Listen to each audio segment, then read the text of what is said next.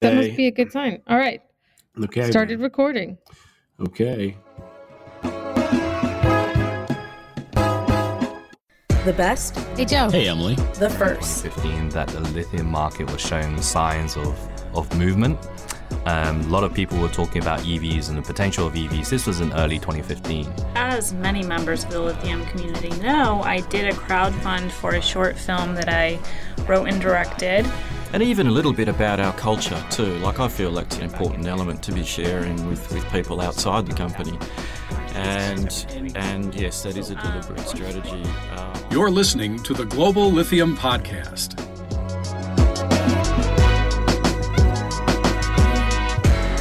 This episode of the podcast is brought to you by Zelandez, a brine field services company providing real-time, actionable data that is saving both exploration companies and producers money in both drilling and completion activities. Find them at www.zelandez.com.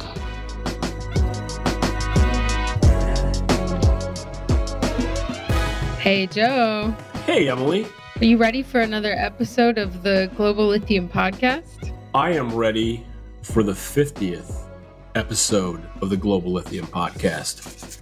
I was actually just going to ask you, Joe, if I looked older in podcast years today. Well, you are aging relatively well, so I think we'll just leave it at that.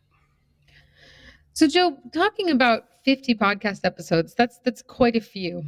Do you have any musings or thoughts on the journey that you want to share before we get into the meat of the episode? Well, I would just say that when we got into this almost 2 years ago, and of course, we really didn't know each other when we started doing this.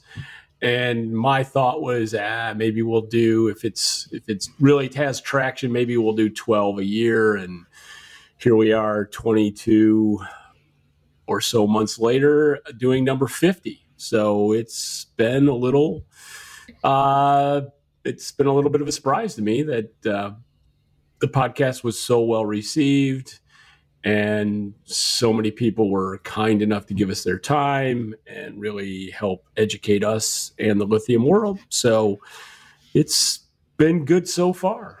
I had a fun moment a few weeks ago when I was at a conference in Denver, where I was standing in line getting a plate full of bacon for breakfast and I think yelling at somebody about Argentina's economy. And out of nowhere, someone came running up behind me and said, Are you Emily from the podcast? Because they recognized me by my voice. And I thought that was pretty cool. Well, I mean, I think you've had that experience. I mean, we've had that experience at conferences. If you remember the group from Korea that came up and asked if we were the broadcasters, and I think Koreans love the broadcast. I gave them a quizzical look and I said, "Oh, podcast."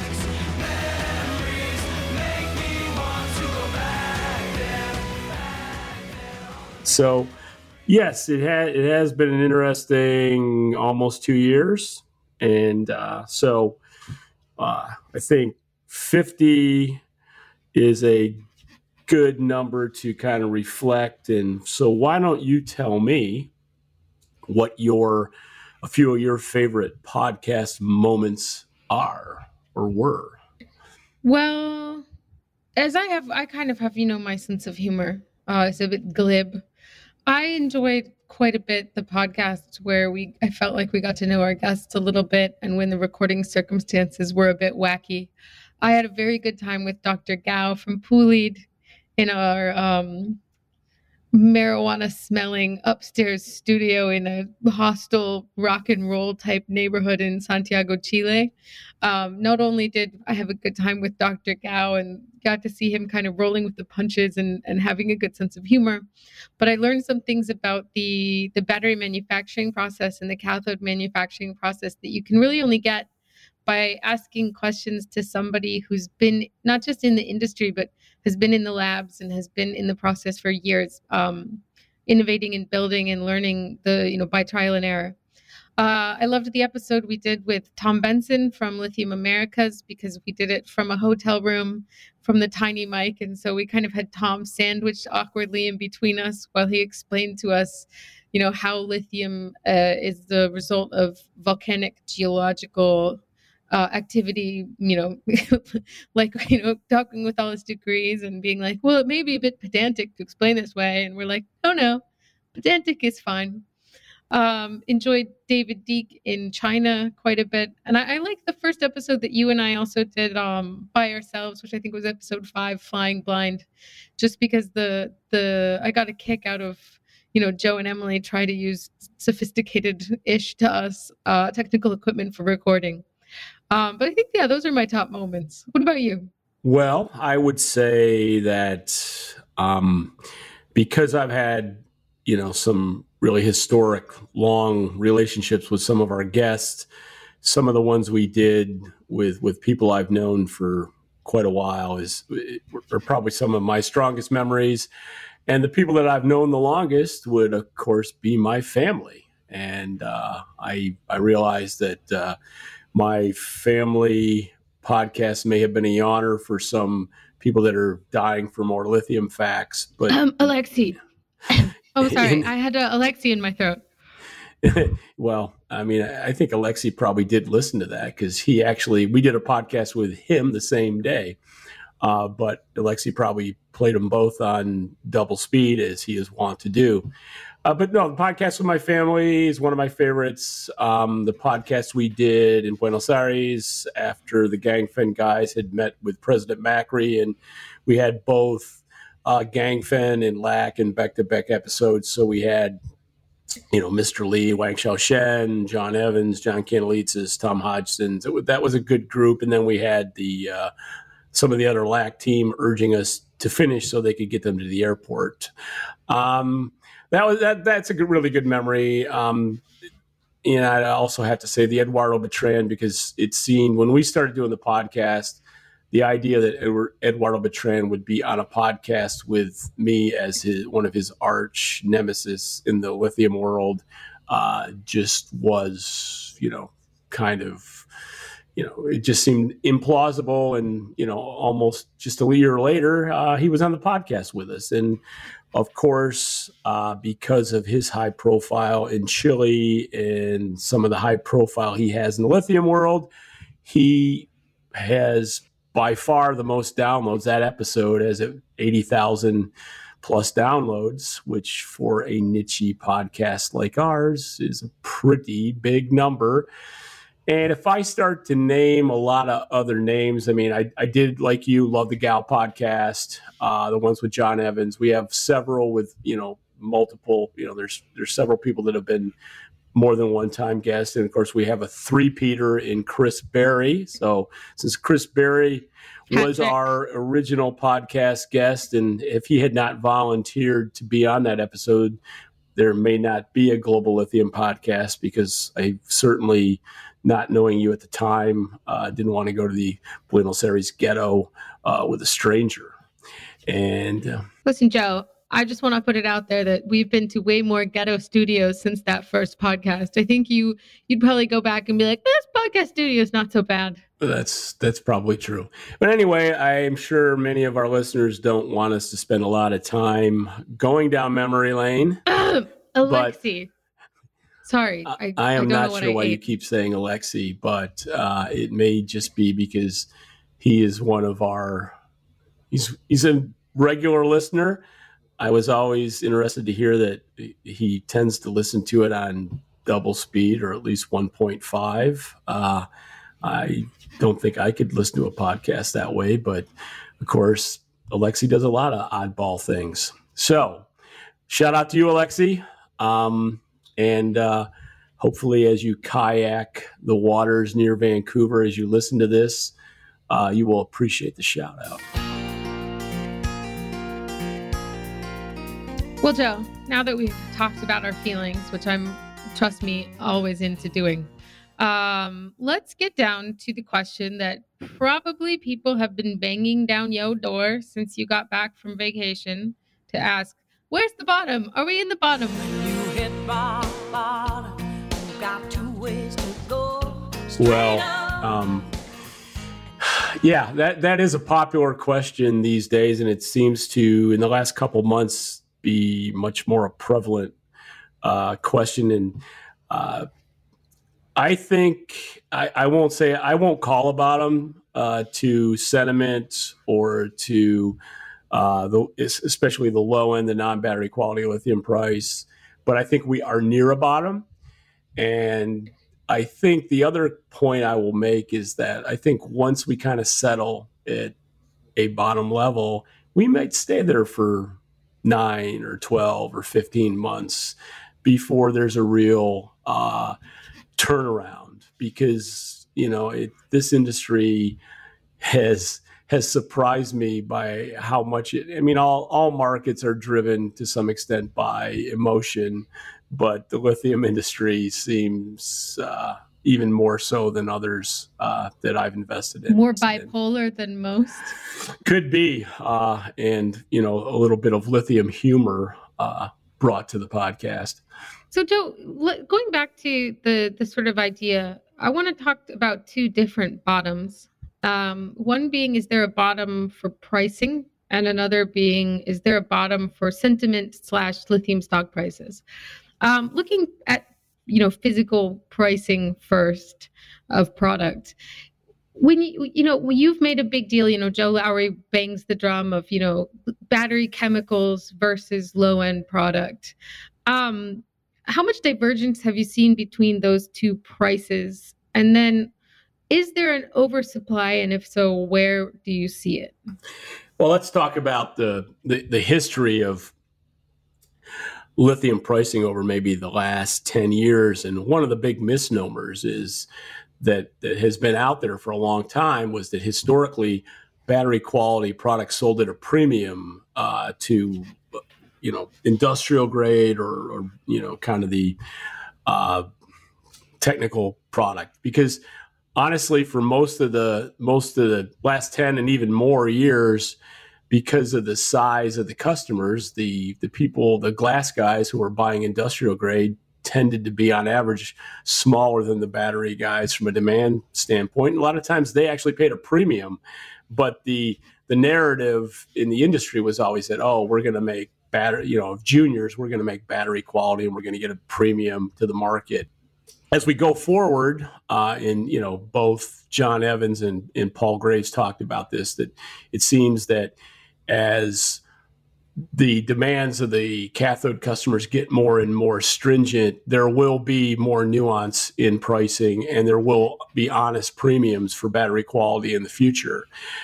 Now, to get back to your question on the bottom and on pricing, I see right now that people that write about it, the mining.com type people, they're always talking about this big price crash and then trying to draw analogies from, the recent past on, the desperate straits of the lithium market. Well, the fact of the matter is that right now, if you look at, SQM, who I think is a good barometer of price, that in the last month that data is readily available, they had a very large dispersion in their high to low, one that we haven't seen in quite some time. But they're how big? Almost 10,000 a ton, which is a pretty big variance, especially when their average price is just a little under 10,000 a ton. So the high being in the 15 range and the low being just under 6. That is, well, we'll get into a little later, get into some more detail on that. But I mean, my point would be that their key customers in Korea and Japan and are still paying double-digit prices. So this, the sky is falling on price. It may be a little lower than I thought it would go this year, but it's still kind of in the range that I've talked about.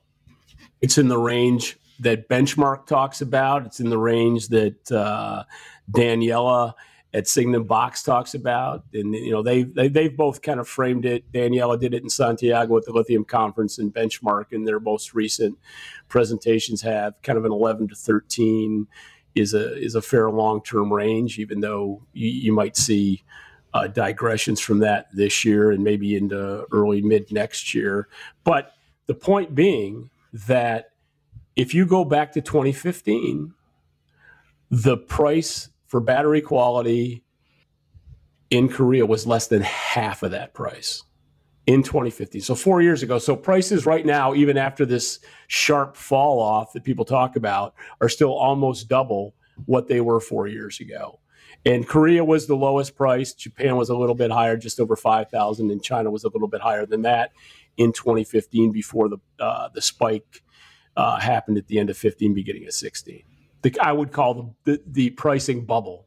Joe, I want to sort of going into the SQM in that price range. I think there was a report by I don't remember which bank, but saying that China, or excuse me, that SQM is finding new markets for its product by selling into China.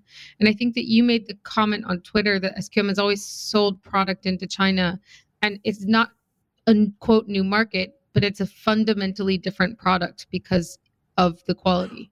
Well, yeah, let's take both parts of that. I mean, Morgan Stanley made a really irresponsible comment in one of their last updates saying that's weird, saying that so SQM, it's a new market. Well, in fact, and I have data going back to the 90s, and one of the first big contracts SQM signed was actually with Xinjiang Non-Ferrous Metals back in the late 90s. It was they really got kickstarted by the China market. They've sold in China since that time. There have been a couple of times when market conditions saw them exiting for a brief period of time. But for Morgan Stanley to say, SQM's going after this new market in China, it's just bad information that confuses people. Now, their recent very low price sales in China,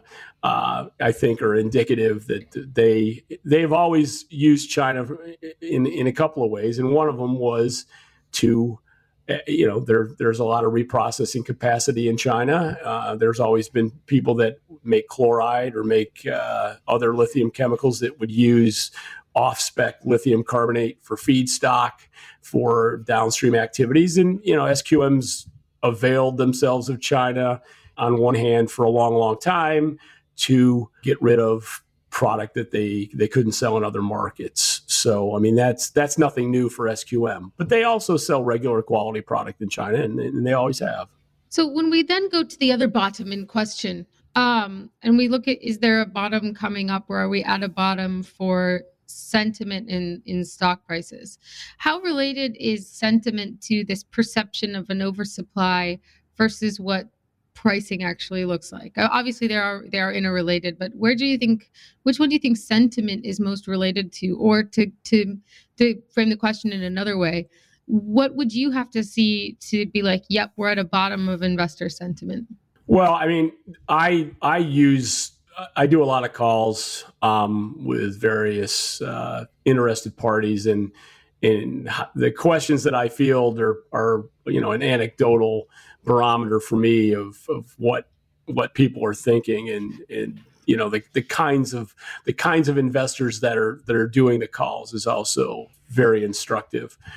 But what I think you got to look at it two different aspects.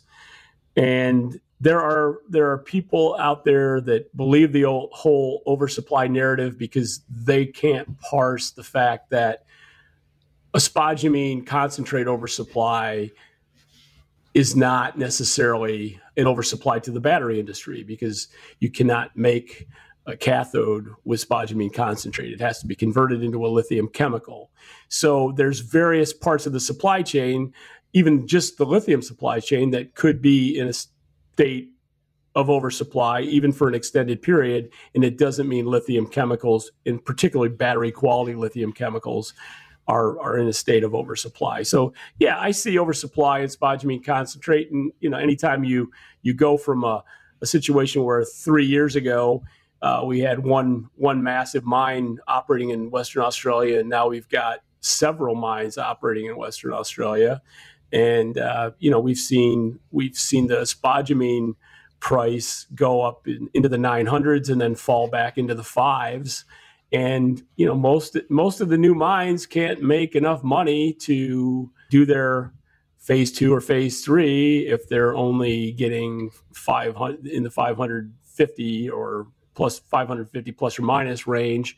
So, we're going to see that all shake out. But ultimately, I believe all those new mines, material is going to be needed in the next 5 to 7 years as the EV market takes off. This episode of the Global Lithium Podcast is brought to you by Zelandes, a brownfield services company that specializes in real-time technology services and solutions that improve customer performance. Low confidence data, lack of actionable insights, multi-day turnaround. Sound familiar? Delays and budget runovers are a constant threat, and without that data, projects don't advance. Zelandes offers an exclusive borehole magnetic resonance service that characterizes the in situ porosity and permeability of your mineral resource faster and more accurately than conventional methods. Zelandes brings a new way of doing things to the lithium brine space. To learn more, head to zelandes.com.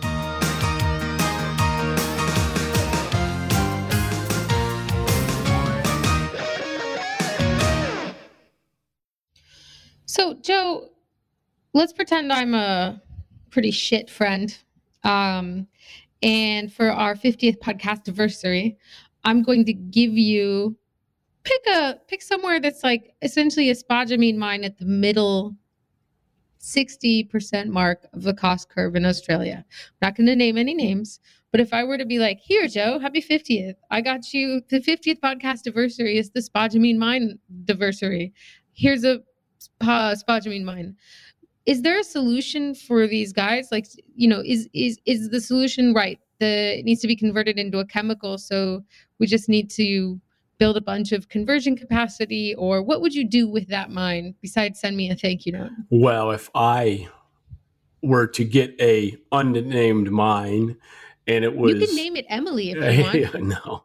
If it's average, Joe. I'd probably name it Fiona, but if I had the Fiona mine and I had 100% control of it, and I had I would probably use the contacts I have in the Middle Kingdom, aka China, sign some agreements, and try to keep my head down and be at least slightly cash positive until things improved. But I honestly believe that all these mines, we had too many come on at once. It caused a blip in concentrate supply. But if I had one of these mines in my control, I would have, one of the problems that most of the mines had was that they had offtake partners that didn't have chemical capacity. And, that was a strategic blunder on their part because,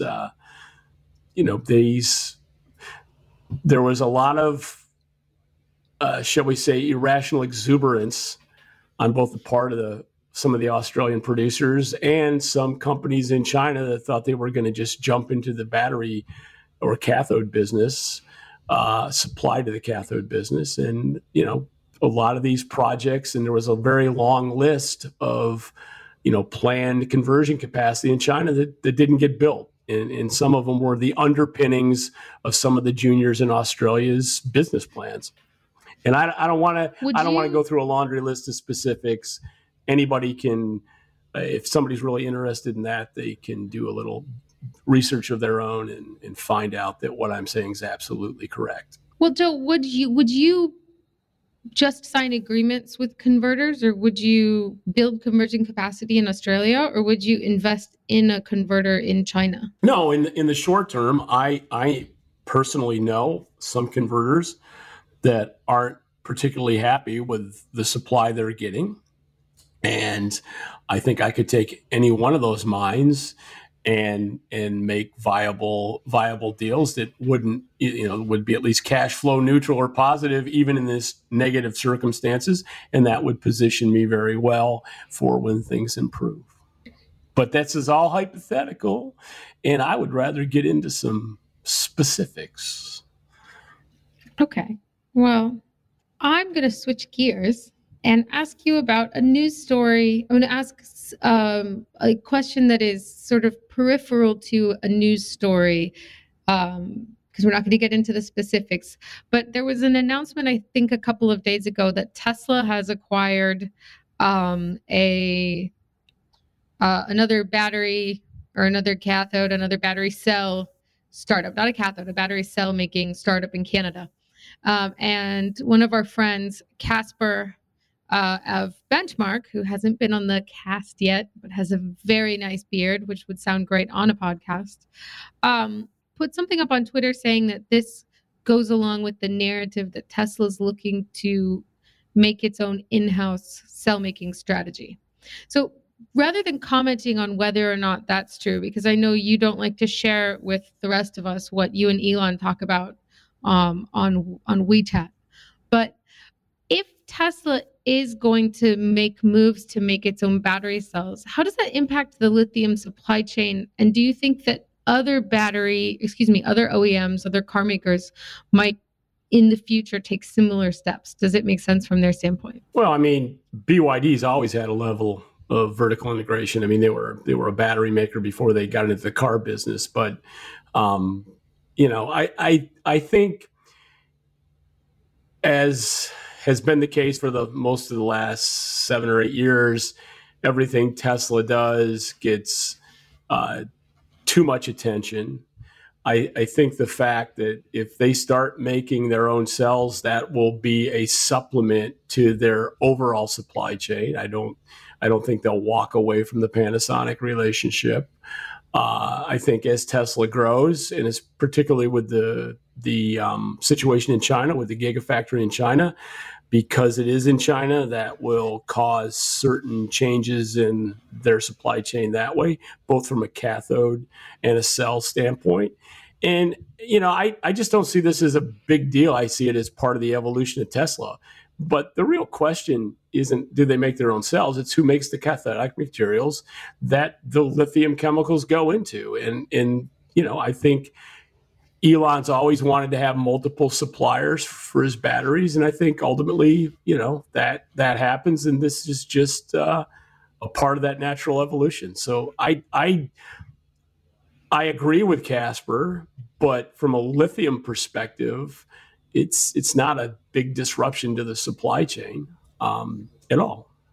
All right. Well, I think that's all the serious topics that I had noted down. Are there any more serious things that you would like to talk about? Well, I think if you go back to the bottom question, and you look at even as recently as the last few weeks, Albemarle did a presentation at a Credit Suisse event, and they reiterated their million-ton estimate for demand in 2025. SQM had an investor day, and they're a little less bullish, but they come in at 800,000, which is slightly less than some of the numbers they were talking about last year. But in either case, if you say that even 800,000, if that's the number, that's still a stretch for this industry to supply, given the fact that almost all the growth in the next 5 to 7 years is going to be on the battery side, and you're going to have higher quality than even the big, the big 4, big 5 players don't make even 90% battery quality materials. So as all these new plants come on, the quality's got to be better.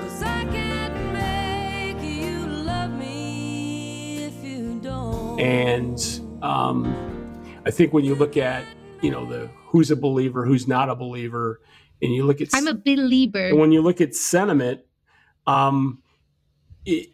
if you believe in the EV revolution, then it's just a matter of, I don't know when the hockey stick in demand happens, whether it's 22 or 24 or, split it and call it 23.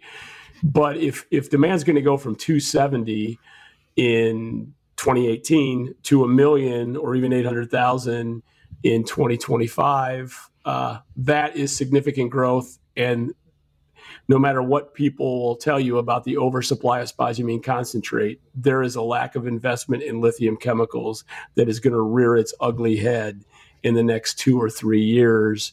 And I believe that the development of EVs is going to be slowed by a lack of high quality lithium chemicals. And that will result in price pressure in the upward fashion.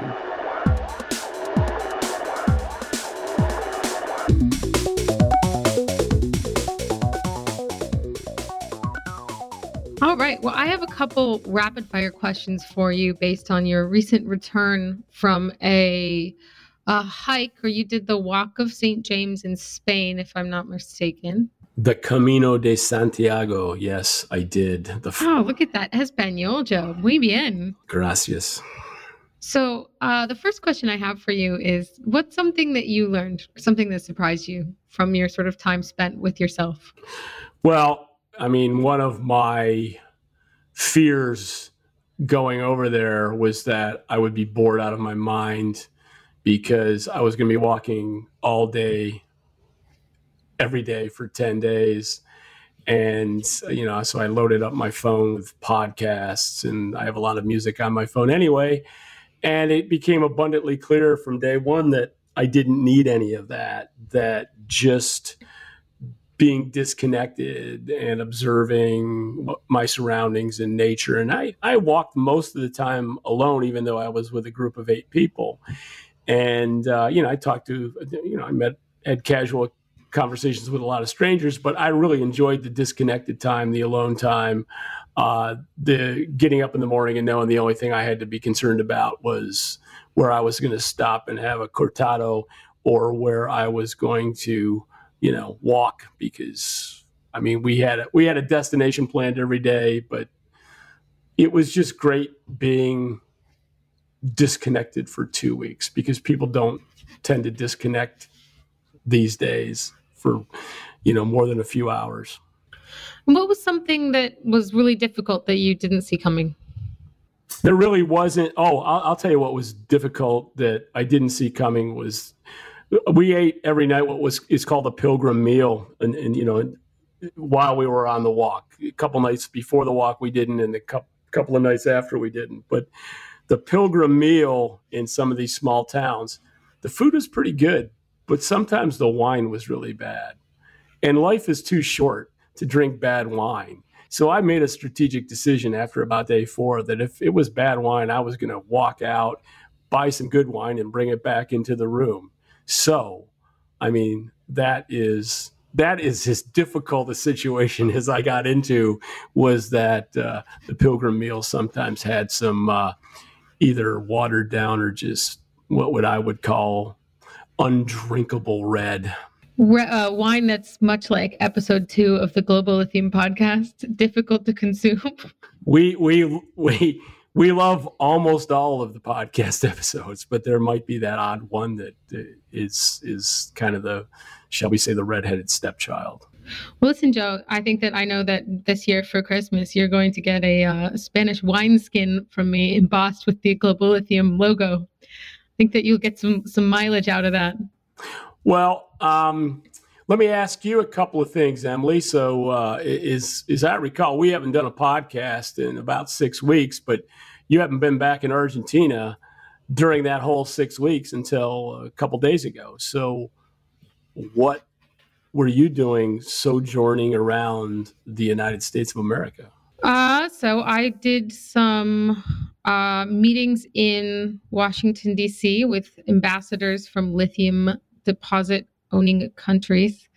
We may have the ambassador to Bolivia, or from Bolivia to the U.S. on this podcast soon, Joe. So shout out to Pedro if you're listening. I did some meetings in New York. I spent quite a bit of time actually in Colorado, both at the Beaver Creek, a gold summit, and then a gold conference, and then Sam Jaffe's battery event. So I got to spend some time with former podcast guest Dan Blundell and a lot of very smart people on the sort of the battery technology side. I I went down to Mexico for my first time. I met a lot of people in the mining space. You had never been to Mexico? I'd never been to Mexico. So I've now been to Mexico, and it was fun because of my accent is convincingly Argentine in Mexico. Okay, well.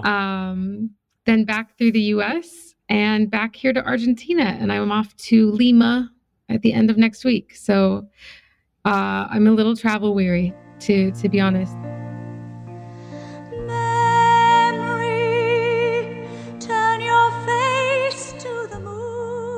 Hey, since this is our 50th episode and we are waxing emotional about certain podcasts, I got a couple more shout outs. I mean, go for it, Joe. The two Father's Day episodes I really loved, and that's with the family Gali and Nacho and his dad Hernan Solorio. And the other thing you just mentioned, Dan's one of our favorites.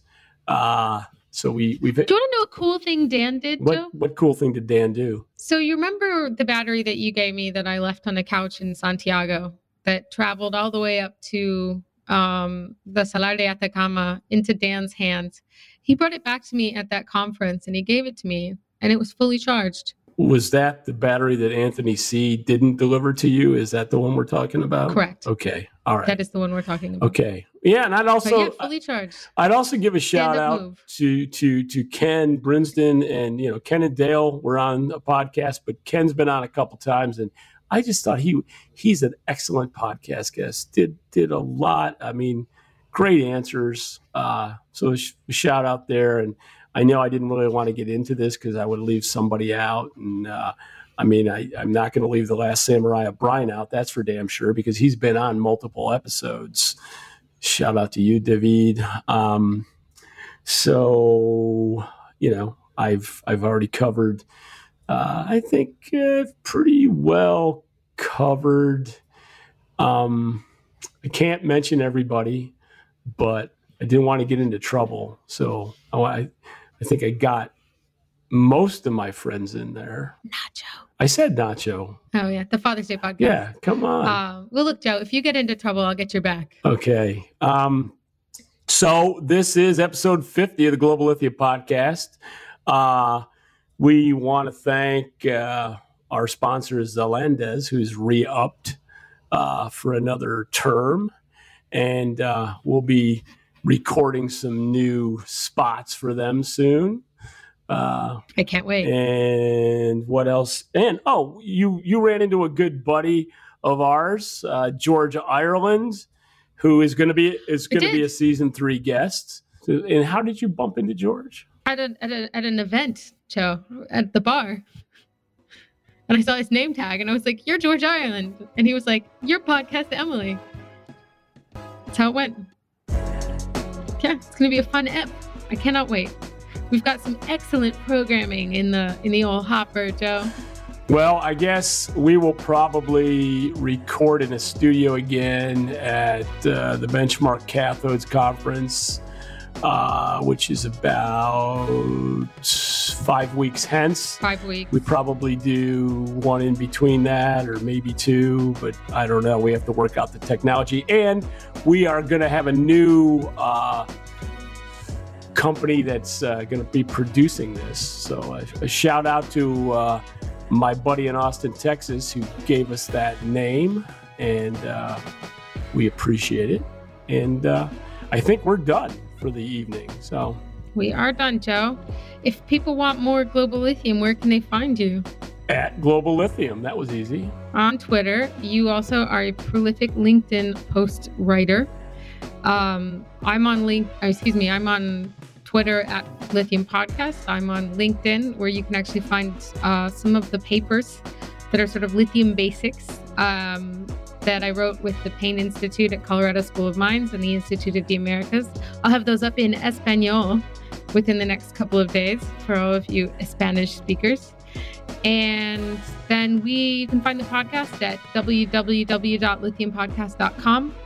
And we are on iTunes, we are on Stitcher, and we are on most pod-catching applications. And if we're not on yours, drop us a line and let us know. And before I say good night and good luck, which I'm about to say again in a minute. Spoiler. I will say that I think it was also interesting that we recorded in studios on 5 continents. That is pretty cool. Which when you think about it, I mean, for this the podcast was really kind of a tweeted item that took life. So thanks everybody for listening to the Global Lithium Podcast. And with that, we will say good night. Good night. And good luck. And good luck.